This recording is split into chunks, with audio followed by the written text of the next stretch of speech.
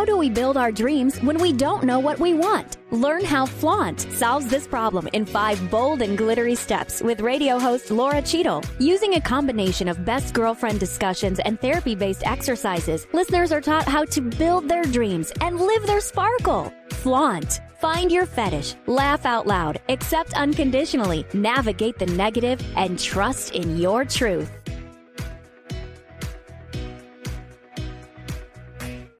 Welcome to Flaunt, Build Your Dreams and Live Your Sparkle. I'm Laura Cheadle, and I cannot wait for today's show.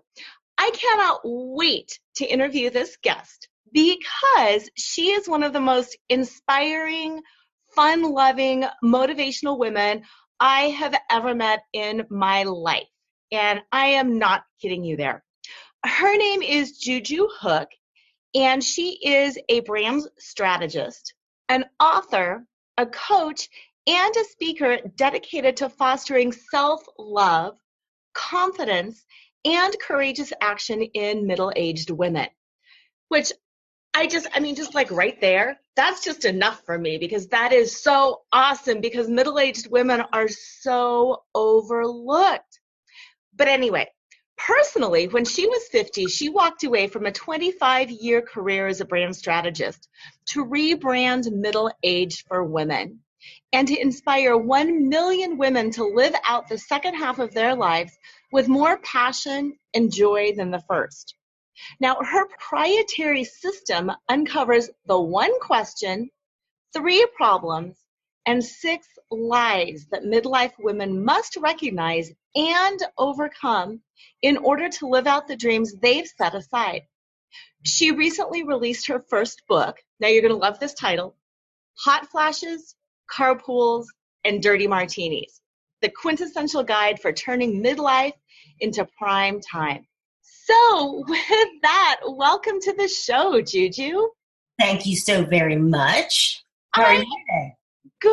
I am just so excited to get down and dirty with you. I'm thrilled to be here. Yay.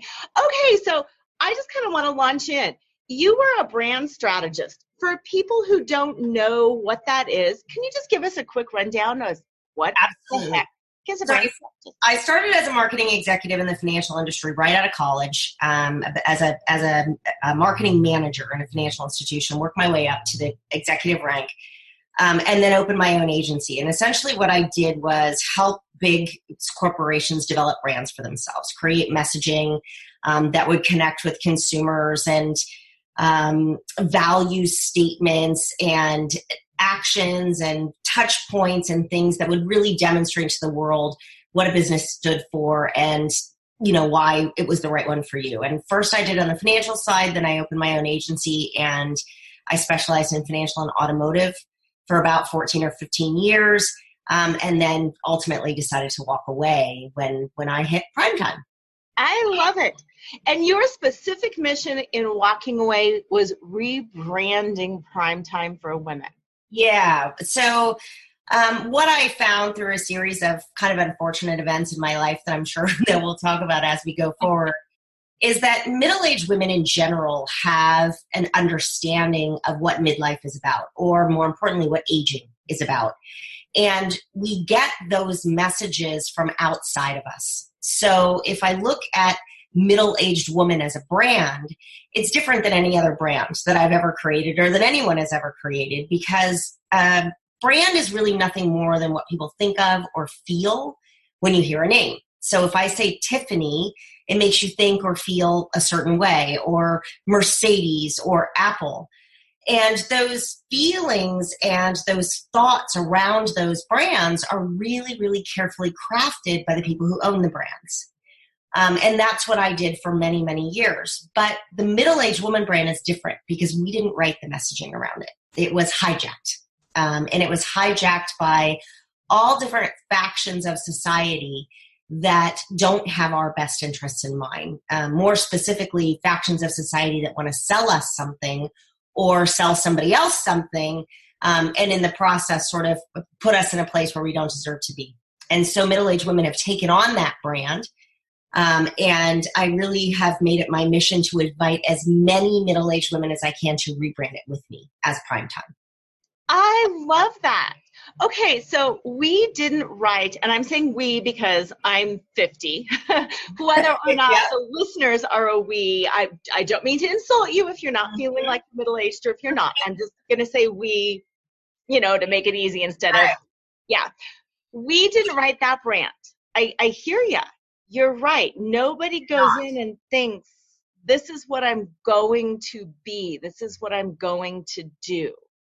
So what are some of those messages that have been thrown on us that you're trying to move away from? So I would say that the biggest culprit right now in writing the middle-aged woman brand is the anti-aging industry.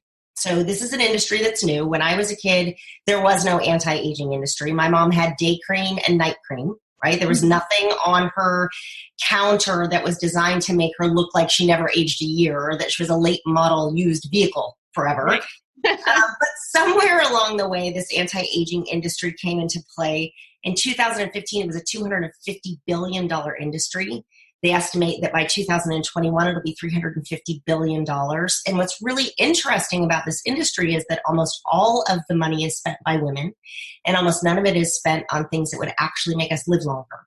So it's not really anti-aging. Instead, for women, what it is the ability to look as though we haven't aged, as much as we have. And it's a really, really negative message. And what I always tell women is that if you really think about it, it's absurd that we're all getting older every day, and we're doing it together. And the idea that we need to pretend that we're not is literally absurd. I liken it to if tomorrow an anti-elbow industry popped up, right? We all have elbows, right? Right. And tomorrow, say an anti-elbow industry pops up and they spend hundreds of millions of dollars just firing messages at you that because you have elbows, you're worth less. Because you have elbows, you're not as valuable to society as, say, people who don't have elbows, who, by the way, don't exist. Okay? Right. And this is what they tell us. Because you're aging, you're worth less. You're worth less than people who are not aging, who don't exist. And if they fired enough of those messages at you, eventually you'd start to get some really bad sensation around your elbows. Maybe you'd start to compare your elbows to other people's elbows. Maybe you'd want to have them surgically removed, right? All different kinds of things. And if they fired enough of these messages at you to make you insecure and then sold you solutions for the very insecurities that they created, you'd be stuck in a loop. And that's what happens with middle-aged women, is that we're stuck in a loop, a messaging loop that industries like this created for us, and we don't know how to get out. Absolutely. I can totally see that. And, as you were talking about the anti-aging industry, I was thinking there are so many other things that have stemmed from that. Yes. It's kind of crazy and it's insidious. It really is insidious. And what's so interesting is that as I talk to middle-aged women, I hear, and this is ultimately why I wrote the book, I hear sort of a set of common lies that they believe. And I don't call them mistruths or bad messaging. They're lies. They're just things that are absolutely not true. And they're lies because they're purposeful. The people who created these industries, they told these lies on purpose. Right. And it is really insidious because we come to own it. And then after we own it, we spread it. Right? Yes. And so we become part. Now we're branded and the brander. And what it really takes is an understanding of the truth and to have that shift so that you can get out of it. And all of these things that we pay for and we believe or we feel that we can't live without really have nothing to do with our own satisfaction or what we can do in the second half of life. Right. Right.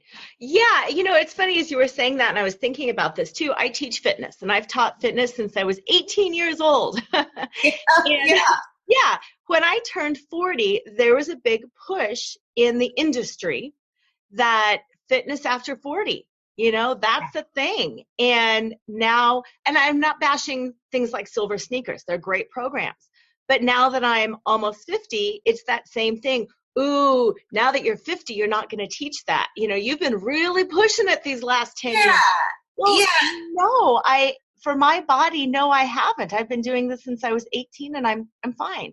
Well, and here's, I want to say something about silver sneakers because I think this is important, right? So the silver sneakers, for lack of a better phrase, is really about old age. Okay. And what we don't really have a handle on is what happens between what we perceive as our glory time and old age, right? What happens in these 20, 30, 40 years between the time I feel like I'm really rocking it and the moment, whatever milestone birthday it is, and it's different for every woman. Is it the moment that I turn 30 or 35 or 40 or 45 or 50, whatever it is that I say, oh my God, it's just downhill from here. Right? And then I have this gap, this amazing gap of years that I somehow believe is just subpar, substandard, right? And I'm going to go along with the status quo. And what I really encourage women to do is to see that as the best time of your life because you're primed. You're ready, you're experienced, we have amazing judgment. Most of us have mothered something, either a child or pets or relationships or careers or projects. We're on our way sort of out of that mothering phase. Many of us have had long careers and we're ready. We're ready for this huge starring role in our lives. But instead, what we look at is this sort of gaping hole of midlife. And, working out is that you have a choice in midlife about your body, right? It's going to change. There's no doubt it's going to change. Perimenopause and then menopause. What you do with that change is really all about reinventing and, coming out as someone new and seizing prime time or sort of fading away. And that's a choice. And when it's an informed choice, when you really understand the truth about middle age, it's just a ton of fun. I mean, this is the best time of my life, and I suspect it is yours too. That's how we hooked up. Right. Oh, absolutely. Absolutely. So I hear what you're saying. I'm hearing the problems. I'm hearing that you've got the solution. You're going to rebrand. What all is involved in that? Because I'm thinking the listeners out there might be thinking, yeah, Juju, this sounds great. Laura looks like she's having fun. You look like you're having fun. But other people say, but I feel, but what about, how do you help women get over the butt? So it's kind of a revolution. And I say revolution instead of evolution or transformation because it really does involve pushing back against the status quo, pushing back against norms of society or beliefs of society. And the first thing that I encourage women to do is to get real about what you want. And this sounds so simple, but I coach women every day, right? I take women through all different kinds of group experiences. And when I say, what do you want?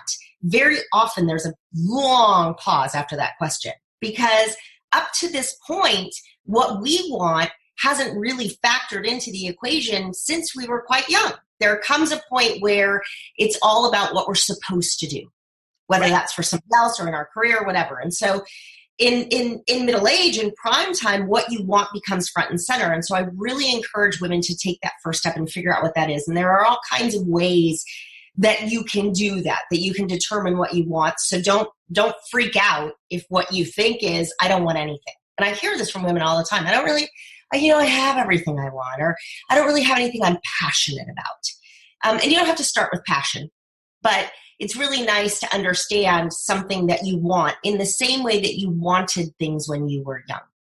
So, when we were 20, when we were 21, we knew what we wanted. We knew what life was going to look like for us. We knew what we were after, what we were in hot pursuit of. And I try to take women back to that space because this really is the time to reinvent. So that's sort of number one is what do you want? And then the second half of it is really sort of bucking that status quo. This is where the revolution comes in. And it's all about understanding the lies that you're being told, what you're being fed, and seeing them, being aware of these really insidious lies and understanding the truth. And, one of the things that my own coach taught me early on in my own sort of primetime process was about the word why. And we tend to focus a lot as women on the word why. Why did this happen to me? Why am I here? Why am I feeling this way? Why did so-and-so do this? And the word why unless you're a scientist with a white lab coat on and you're, using the scientific method, the word why is really irrelevant. Who, what, or how. And so in my book and in my programs, the question is always who, what, or how can I overcome this lie and live in the truth? And I think understanding what you want and then knowing what's going to keep you from getting it, having a little toolbox, right, to step past those things really is the way it works. I love that. That's one of those things I think I need to spend some actual hours pondering on or journaling on. Because you're right. I get stuck in the why. Yes, we all do. We all do. Why me? Why me? Right? And the problem with the question why is that it just takes you into a downhill spiral. Your brain is never going to respond with because you're awesome, because you're perfect, right? The answer to the why questions are always awful things about us, right? Because you're not enough, because no one loves you, because you didn't try hard enough, or I made a mistake. Yes, or the answers are things that would indicate that the world's unfair to us, right? Because so-and-so got there first, or because I wasn't treated fairly, or because there wasn't enough of this, or because I don't have enough time, or what. The answers are never positive. So the answers to who, what, or how are extremely productive. So the idea is, to determine what it is that you want. And then I really work with women on the who, what, or how do I get there? And the who, what, or how, the impediments to that are most often the lies. That makes sense. And I want to hit the whys next, but I want to jump in just for a fun little comment here. Have you seen the movie Book Club? Yes, I just watched it the other night. Isn't that a great movie? So the ladies in the movie Book Club are really inspiring because they're even older, right? These ladies are not midlife. I mean, Jane Fonda's in her 80s. I don't know what age she was supposed to be in the movie. Oh, she's brilliant. Yeah. Yeah. But this idea that something is appropriate. Yes. Is one of the lies, right? This is one of the lies that I talk about the most, the lie of impropriety, the lie that there is someone somewhere making rules. Exactly. And that being just doesn't exist. And I know for some women, religion plays a role in that about what's appropriate and what's not, but that really doesn't have anything to do with age. That has to do with life in general, right? And we come to believe that things, and we hear that's not appropriate at this age, right? Like I had a woman tell me that it was not appropriate to wear jeans with holes in them at this age. And you and I talked about hair length, right? It's not appropriate to have your hair past your shoulders at this age, and which is absolutely absurd, right? Who made this up? Where did you get this? And who's keeping score? And what happens if you break the rules? Right. And it feels really good, just like the women in Book Club felt, right? It feels good. It feels good to cast aside this lie of impropriety because it's just bullcrap. Yes. And what I really liked about that, Diane Keaton's characters, for the listeners who haven't seen it, Diane Keaton is this beautiful, vibrant woman whose husband passed away, and too young. He passed away, unexpectedly. Mm-hmm. And her two daughters keep spewing these old person lies at her, and it's hysterical. Yes, they try to move her into the basement. Right, they're like, we have a no-slip shower. It's like you shouldn't drive after dark. I mean, the lies they spew are hilarious. And I think in the movie, if I remember now, she's like 60, right? 60, 60, something like that. Yeah, they're going to move her into the basement. And what's amazing to me is the way she responds to it, which is the way most of us are conditioned to respond to it, which is, well, it's time now. Right. This is sensible. There's some sense in all of this. I mean, what am I going to do when I get older? This is a great plan. So this is the point where I always point out to women that in the United States, the average life expectancy for a woman is between 84 and 86 years old. So if you're 60 and you're thinking about winding down and moving into somebody's basement, you're going to have a long time to sit in the basement. And, back to what you said about working out and about, supplements and hormone therapy and all the things that we can do to actually physically feel younger, that's 60 years that you can live, or 20, 30 years, you can live exactly the same as you did the 20 or 30 before. So it really is a mindset shift. Mm-hmm. Absolutely. I love that. And I love that you just flat out call them lies, because they are. Oh yeah, they're lies. We hear just lies, lies, lies. And the way that we believe them is, literally talk to hundreds of women, and they would all tell me the same thing word for word. So it's ingrained in us. Yeah. Yeah, it really is. And you're right. Nobody is keeping track and watching. Ha ha, your hair's too long. Ha ha, your skirt's too short. Yes. Yeah. I love that. Yeah. Okay. Well, I want to just jump really quickly to your book a little bit, because your book specifically addresses these lies and what to do about it. Mm-hmm. And tell me a little bit more about your book, because I know you coach women all as well, but I'm thinking for people who might just want to learn a little bit more about this before they, might think, hey, I do need to figure out what I want. So the book, the book itself is called Hot Flashes, Carpools, and Dirty Martinis, the quintessential guide for turning midlife into prime time. In addition to the book, I have a little 21-day revolution. So for those women who want to buy the book with some assistance, I also do it in a 21-day sort of group environment where you get a little more in depth and you get the book along with that. So you can buy it on Amazon. If you want to buy the Revolution, buy the Experience, it's only $47. You get the book with it. You can get it at positivelyprimetime.com. And that way you'll get a signed book in the mail from me. That's how you kind of access the book. What I do in the book is in the first part of the book, I talk about the 3 problems. And as women, not only are we taught to believe these lies about middle age, but we understand what I call 3 math problems. I call it mad girl math. When my son was little, he had to do mad dog math, where every day he had to practice these timetables, and it was a hot mess. Everyone in our family was furious. It made a mad dad, a mad mom. We had a mad vacation to Australia. It was a mess. Yep. But mad girl math, I liken to that because we come to believe these 3 equations, and they're wrong.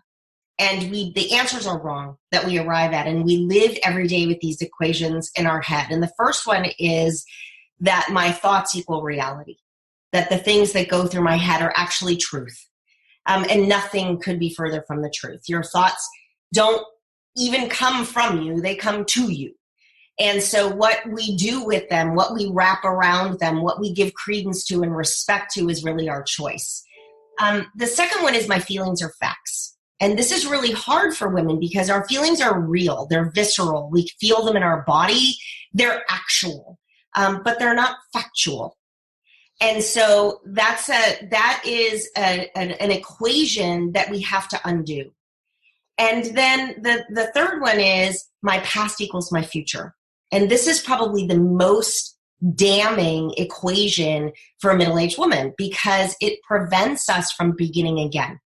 What we believe is that everything I've been equals everything that I can become. And it's not true. Your past is not a reliable predictor of your future.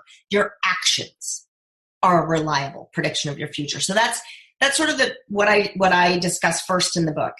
And then I discuss the 6 lies, the lies that are fed to us. And for each lie, I highlight a story of a beautiful middle-aged woman in my life, primetime woman in my life. Some of it is insight into, my home life and how I grew up. And some of them are just beautiful women who I know that have overcome the lies. And I outline a lie and tell a story, and it's just a ton of fun. And then I give facts and stats. There's actual science and statistics to support this. I didn't make this stuff up, right? And then tools for how you can overcome the lies. I like that. And I think those tools would be so valuable because, yes, once we recognize it, that's its own little revolutionary shift right there. But then it becomes, what do I actually do? And I think that ties back into kind of what you were saying, that a lot of women don't know what they want. Yes. Once a lot of women then finally come to that conclusion, aha, this is it. You're right. It's that voice in your head. Well, in the past, this didn't work. Well, I've never been good at math anyway. Well, what about, exactly. Yeah. Uh-huh. And it's like any other learning process. If we've raised kids, we know kids don't learn how to read overnight.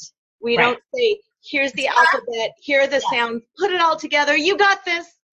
It's a process. It's a process. Yeah. Here's some tips and here's some tools, and we're going to do it. And one of the lies that I talk about in the book, I call the lie of extenuating circumstances. And, almost every woman that I know or coach or spend time with tells this lie in some way or another, which sounds like, well, that's easy for her because she has blah, blah, blah, blah, blah.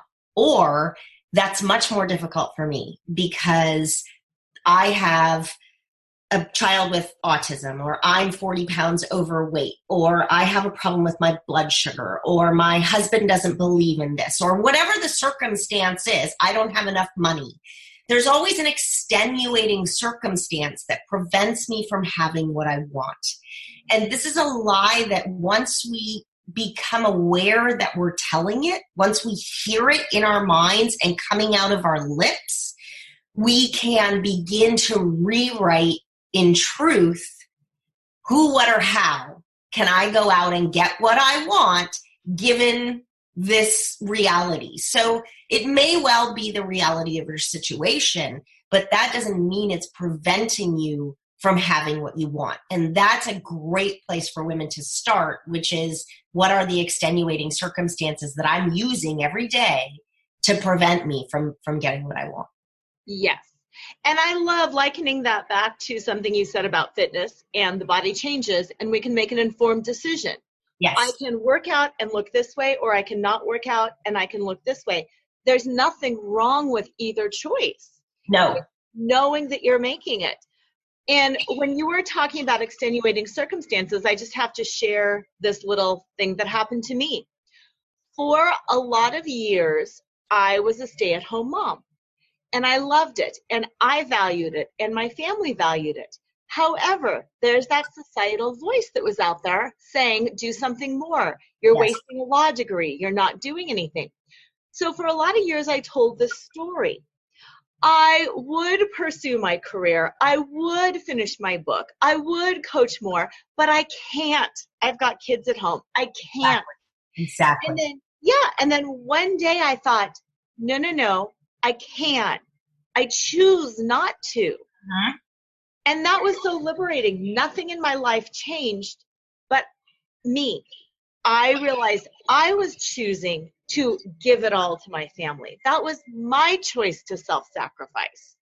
Yes. And what's really interesting about extenuating circumstances is my story is a little bit like the story that you just told, but it was sort of a self-sabotage story. So I start the book and my talks on stage with the story about a morning when my son was in junior high, and he was just hitting puberty. I was in menopause, which is just a show. That puberty menopause thing is an amazing combo. And we had an enormous argument, and that turned into something very ugly, and he crawled out the second story window in a rainstorm, ran away before school. It was a show.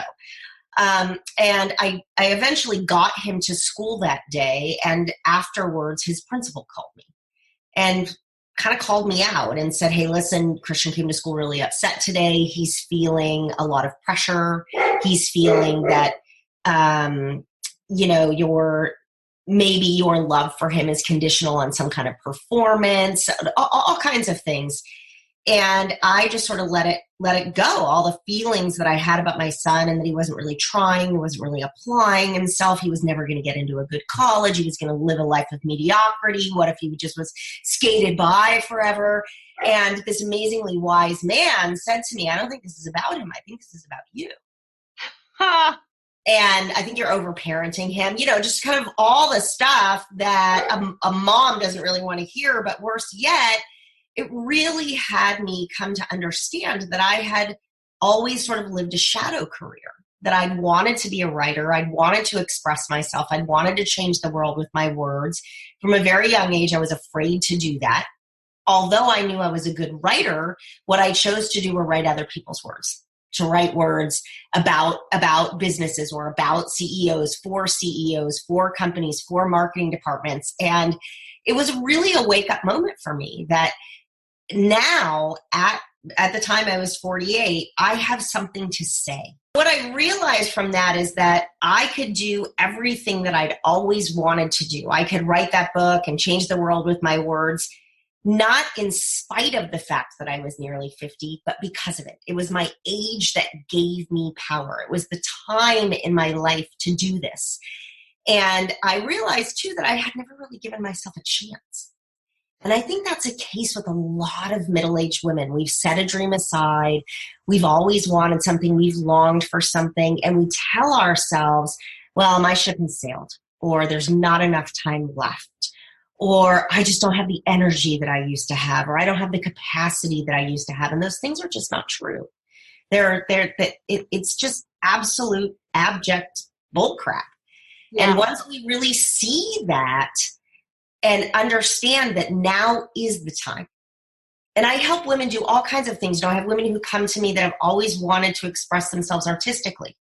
I painted as a child, or I ice skated, or I danced like you did, Laura, or I was a writer, or anything that was artistic that they set aside because at some point someone told them they weren't good enough, or they could never really do this for a living.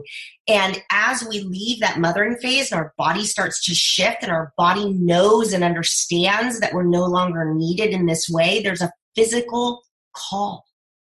Yes. And all of a sudden women wake up and they think, oh, I'm dying to do this. I need to express myself. I need to show this. They don't know where the call's coming from. They don't know what to do with it. And my message always is it's time. Your brain and your body don't present possibilities to you that you can't fulfill. The very reason it comes to you is because it's yours to have. Yes. And like that, tagging back to you, I can't remember what it was that you said, but it made me think there were so many years as a young attorney that I was too young and I was too inexperienced. And I wasn't mature enough. And I was told, you've got to be older. You've got to give it more time. Yes. And overnight, the message shifted from you're not old enough to you're too old. And yes. Is that crazy? Yes. Crazy. And you're 50. It's not like you're 85, right? You're not too old to do anything. Unless your dream is to be in the 1984 Olympics, you're not too late. It's really, you can do this. Right. So I think, and what's really interesting too is there was a study done not long ago by a supplement company, and they interviewed 2,000 women who had just turned 50.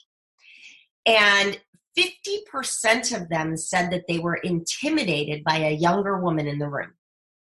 Now, this intimidation all comes from those societal messages that we're talking about, right?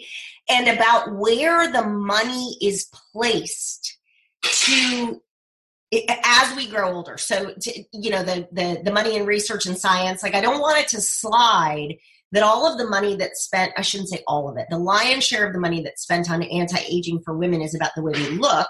And the lion's share of money that's spent on anti-aging for men is about the way that they perform.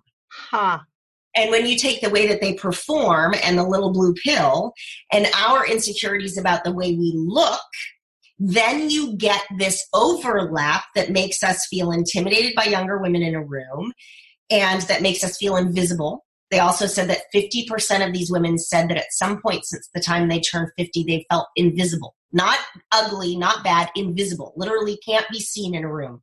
Yes. And I think we also get these messages from the tech industry and from Silicon Valley that it's a younger person's game. You're going to have to really keep up. All of these shifts in social media. My son's generation is 100% digital. There's nothing analog in his life from the time that he was born. And we are a generation that's bridging this analog digital gap. And we feel makes us feel the sense of urgency and this intimidation by people who are younger than us. And it's just bullcrap. This is stuff for us to use to our benefit and advantage. If you don't want to use it, don't use it. But don't let it use you. Right. And that goes back to that choice as well. We are smart enough. We are capable. Of course. If we choose to use it, we can choose to use it. And if we choose not to, that's fine. Yes, absolutely. Yeah. And I just want to address this because I know you've addressed this as well with some of the women that you coach. It does take a while to learn something new. Yes, it It's does. uncomfortable to pick up, whether it's a new app or a new, laptop or a new, whatever we're picking up, even though we've used computers for years, new ones, when you update to Windows, whatever, it's different and you have to relearn it. And there's that bit of discomfort. Yeah. Okay. Being comfortable with discomfort. It's funny. I just had a long conversation with a coach, a middle-aged coach who I really admire the other day about this, that the answer to so many of these questions is deciding to be comfortable with discomfort, deciding to do something that doesn't necessarily feel good. But beginning something is, scientifically speaking, and from a research standpoint, it takes about 50 hours in something to feel proficient enough at it that you will enjoy it in some way. So whether you want to take up golf or writing fiction or the clarinet, it's going to take about 50 hours before you really feel like you're proficient. Now, here's what's beautiful about that. If you're 50 and you decide you're going to pick up the clarinet, by 51, if you do this an hour a week, you're actually going to be playing the clarinet.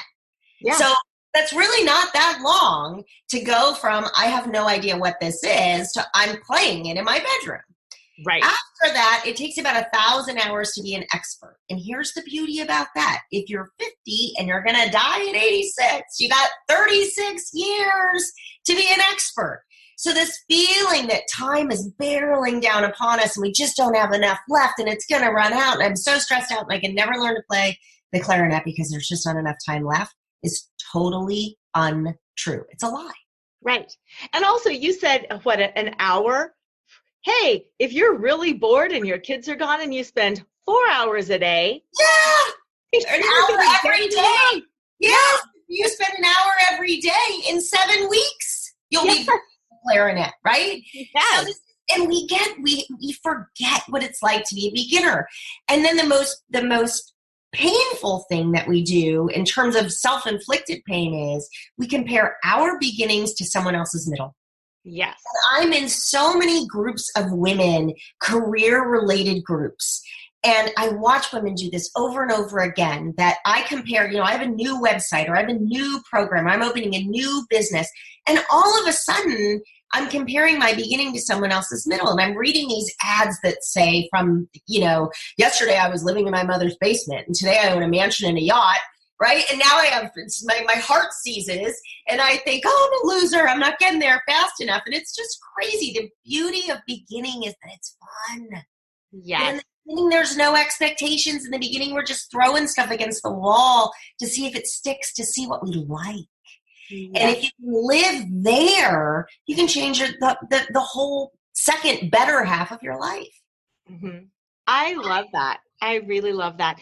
And you're right about the whole beginning thing. It's fun. Like I said, I teach fitness. Yes. Yeah. And I teach yoga, and my body's naturally flexible. I've been teaching since I was 18. I should be able to touch my toes. Yes. And it cracks me up when people come in and they're like, well, I've got to quit because I can't touch my toes. Yeah. Well, let's see. And what's funny about that is that men don't really do that. So, no. So I went and got my yoga teacher certificate as part of, every year my husband and I play a little game where we say, who do we want to be this year? And each year we make up a new person. So one year I was yoga instructor. So I went and got my yoga teacher certificate. Everyone in the course was 18, by the way. I was 46 or whatever. And so I taught little practice classes at home with my husband, who's an Ironman. And at one point I said, touch your toes. And he bends down and his fingers are like dangling right below his knees. And he said, I am touching my toes. There was no apology. There was no, I can't do this. It was, what's wrong with you? I am touching my toes. Move on. You're wasting my time. So I think a lot of this is really, to some extent, it's innately female. And it has to do with things that we've been taught about the fact that we're supposed to have stuff buttoned up. Yes. Isn't that true? That is so true, because if I've heard it once, I've heard it 1,000 times. I'm just not flexible. I shouldn't do yoga. Yeah, I shouldn't. But if you, disregarding the fact that if I do yoga, I'll become flexible. Exactly. And on the way, I'll get to go to a class with a bunch of women who are going to become my friends, who I like, and explore something new and have new feelings and smell new things. Right. But all these expectations of I'm supposed to be buttoned up. And by the time we're 50, we know a lot of stuff. Yes. And women have been through a lot of stuff. I always say, if you really want to get out of a jam, you call a 50-year-old woman, right? You don't call a young man or an older, we call a 50-year-old woman, right? And she knows what to do. So we're not used to not knowing what to do. So true. And we don't find the fun in it. And I really encourage women to find the fun in not knowing what to do and just going on an adventure. I love that. I love that. So tell me your version of Primetime, your version of this new brand. In a perfect world, what would it look like for you? So in a perfect world, for me, Primetime is about rewriting your own role in your life. You know, that I called it Primetime based on my own experience with buying television advertising for my clients over many years. And Primetime really is the 8 to 11 time slot. It's the most valuable time slot in television day parts that you can buy. It's when shows have their widest audiences. It's where the greatest actors, role players appear.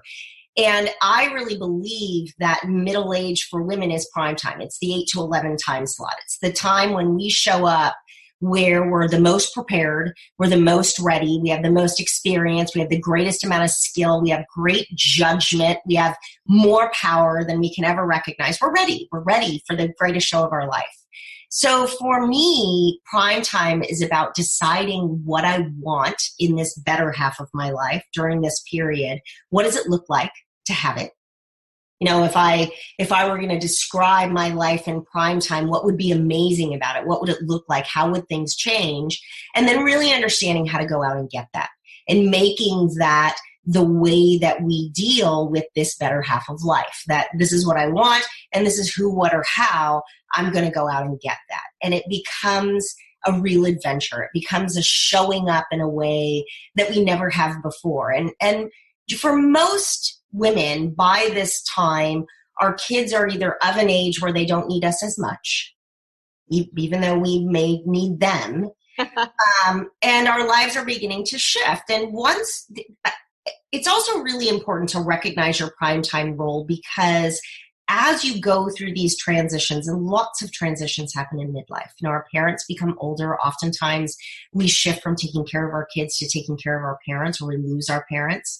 Oftentimes we're at an age or a space in our career where it's logical to retire. Maybe we've been 20, 25 years in the same career with the same company doing the same thing. We're bored, or it's just a natural time for a shift. Oftentimes our relationships shift during this time. There's a tremendous amount of gray divorce happening right now. And more often than not, it's women leaving men, because for the first time ever, women are baby boomer women are often very financially independent, or have the capacity to be financially independent. And I know that that's also the case as Gen X women are coming into middle age. So we have all these transitions in our relationships and our bodies, right? We're leaving that mothering phase of life. And if you really nail what you want prime time to look like and what you're after, then you can rock the transitions. The transitions become something that you're going to work through as you're pursuing what you want.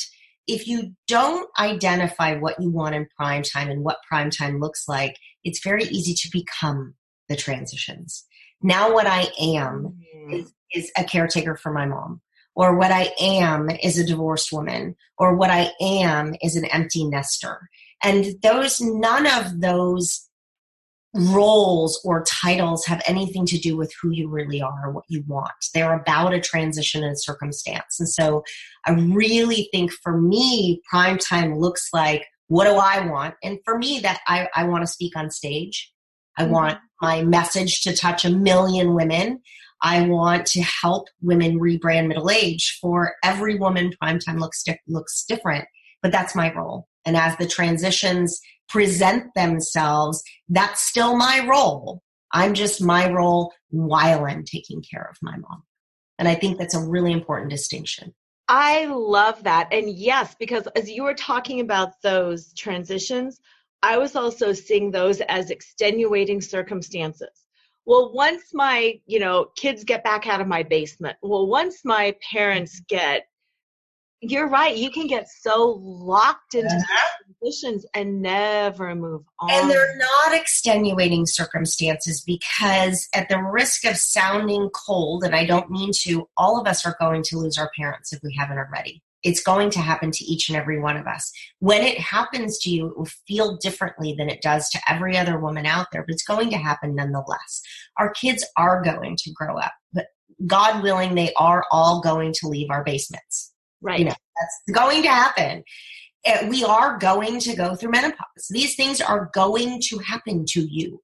The way that you deal with them and how you perceive them, whether they are your life or your life is something else as you work through those things, is your choice. Mm-hmm. And making an informed choice, like you said, is a practice. It's really about understanding these are the voices I'm hearing in my head. These are the thoughts that I'm having. These are the things that I'm believing. How do I get a toolbox so that I can, each time deal with those things, take them apart, put them back together in the way I want to, so that I can live the second half of my life the way I want to. And by the way, this is your half. You earned this. Yes. I love that. And you're right. As you were talking about it, and I was thinking about all of the beautiful things that conspire really in the second half of life, why hasn't this been the most amazing brand all along? Well, what's really interesting, and I talk to women about this, is part of it has to do with life expectancy. So it's really, even in the early 1900s, women would go through menopause and then die, right? I mean, it sounds brutal, but that's the way it was. Menopause was sort of the beginning of the end. That's the way it worked. This gift of 35 years is relatively new. And even though our moms had it to some extent, and even though our grandparents had it to some extent, nobody's ever really, generations before us haven't really taken it for granted that life expectancy is relatively new. And so it's upon us now to decide what we're going to do with this. Like when I said to my son, when I was about 35, pushing 40, I was talking about middle-aged. And he was like, Mom, you're not middle-aged yet. You're not middle-aged till you're 50. It was his idea that I would live to be 100. Right. And as these thoughts about longevity have shifted, it's become our role to change this. And where the anti-aging industry and the fashion industry and, the makeup industry and all cosmetic industry have filled in is let's just pretend it's not happening, right? Instead of seizing this and making something of it, instead, let's dread it and let's try to drag ourselves into it, by kicking and screaming, looking as though it's not really happening. And that they got there and filled the void first. They defined it first. And I don't think it'll take much for us to redefine it, but we really do have to lock arms, and we have to be there for each other. And you're a real champion of that. Middle-aged women need to stand up for each other. Yes. Oh my goodness. Yes. So much. Yeah. And I love too, I'm thinking so much about the anti-aging. That term is such a strange term because you're right. We all are aging. I want to look amazing. But my version of looking amazing is different than my version of being 18 and looking amazing. And yes. It's not looking amazing for my age. It's looking amazing objectively, but for me. Yes. Why aren't we pro-aging? Why aren't we hyper-aging? Why aren't we – the idea that it's crazy. It's like being anti-green grass or anti-blue sky. You can't be anti-something that's a fact. It doesn't make any sense. No. And it just puts us in a position where we cannot win. And, if you decide that you want to have collagen fillers or, surgery or buy bottles of serum, go ahead and do it. But don't do it because somebody else defined it for you. Don't do it because somebody else told you what you were worth. Do it because you're pumped about the 20 or 30 or 40 or 50 years that are left to come. Do it because you want to rock middle age, not because you want to pretend that it's not happening to you, because somebody told you that because you live more, you're worth less. And that's ultimately this message that we hear.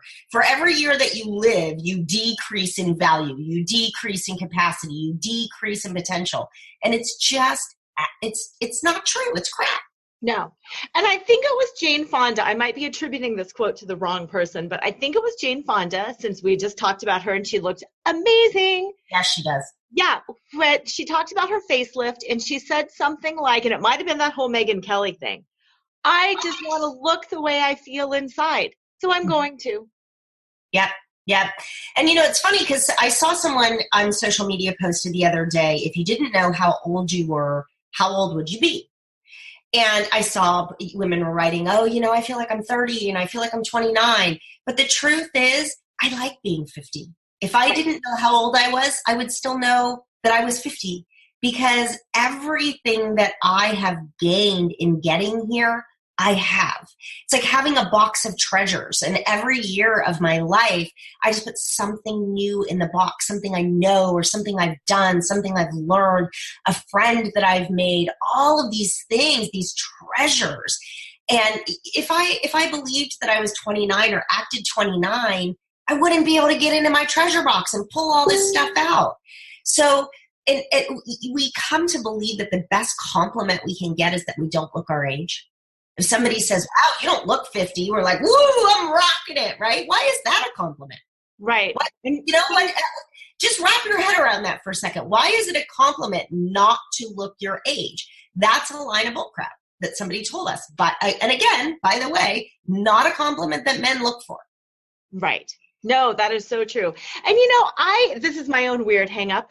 I've never been attached to numbers anyway. My whole life, people will say, how old are you? And I'll be like, it changes every year and I just can't remember it. And it's not me being flip or, if it was a big birthday, I could remember, yeah, I'm 21, yeah, I'm 30. Yeah.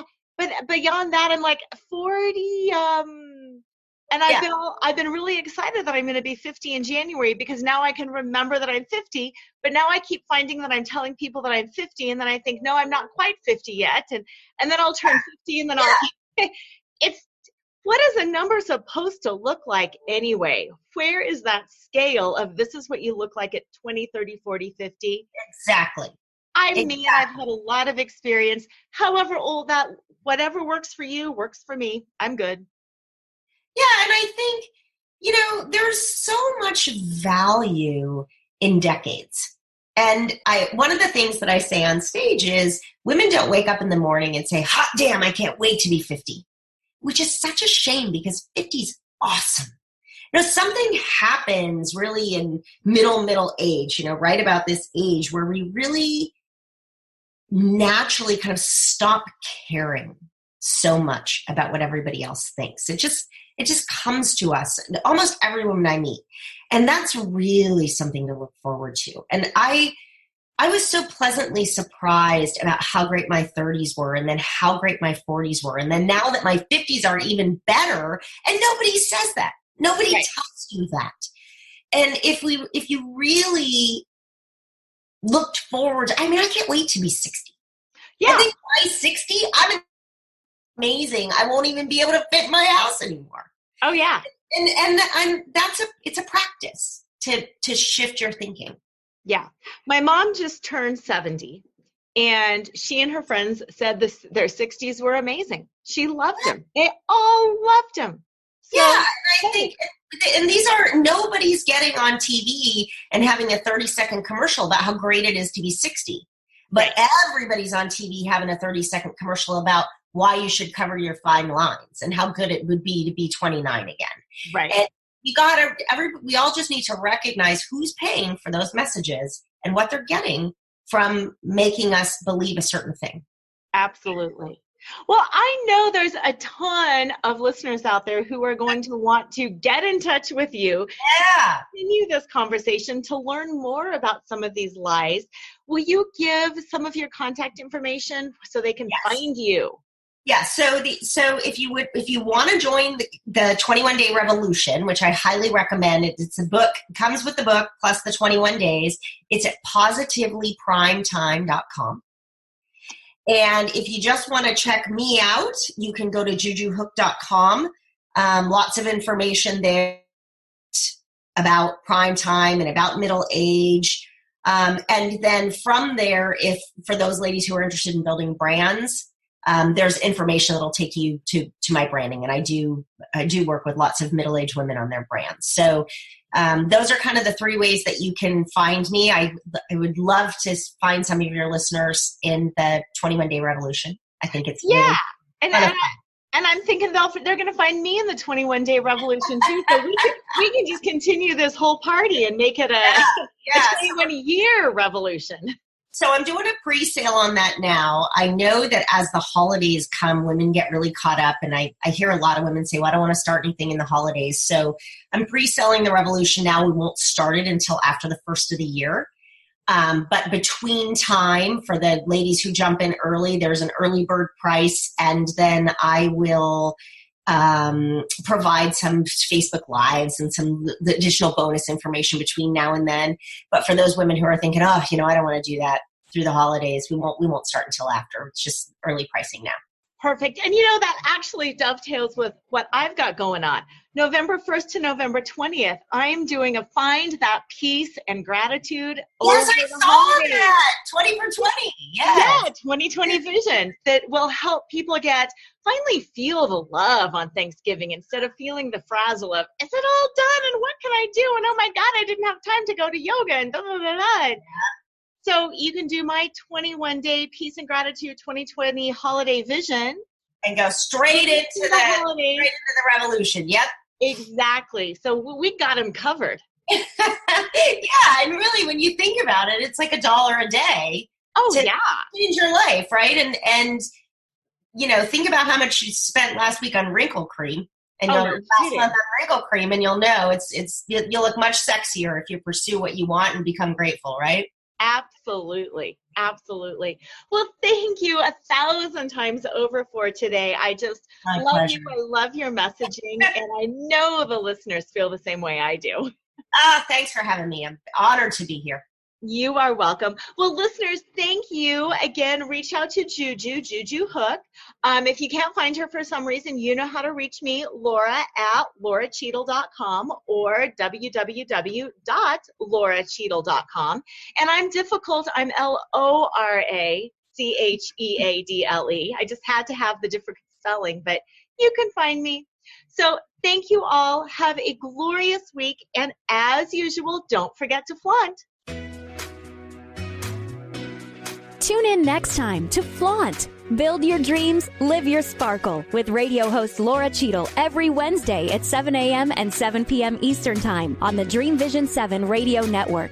Come release outdated labels, roles, and scripts. Reveal the calling of your soul and re-choreograph your own life, even when you're unsure of what you want. In 5 bold and glittering strokes, you too can build your dreams and live your sparkle. Find out more about Laura at pyramidfusion.com.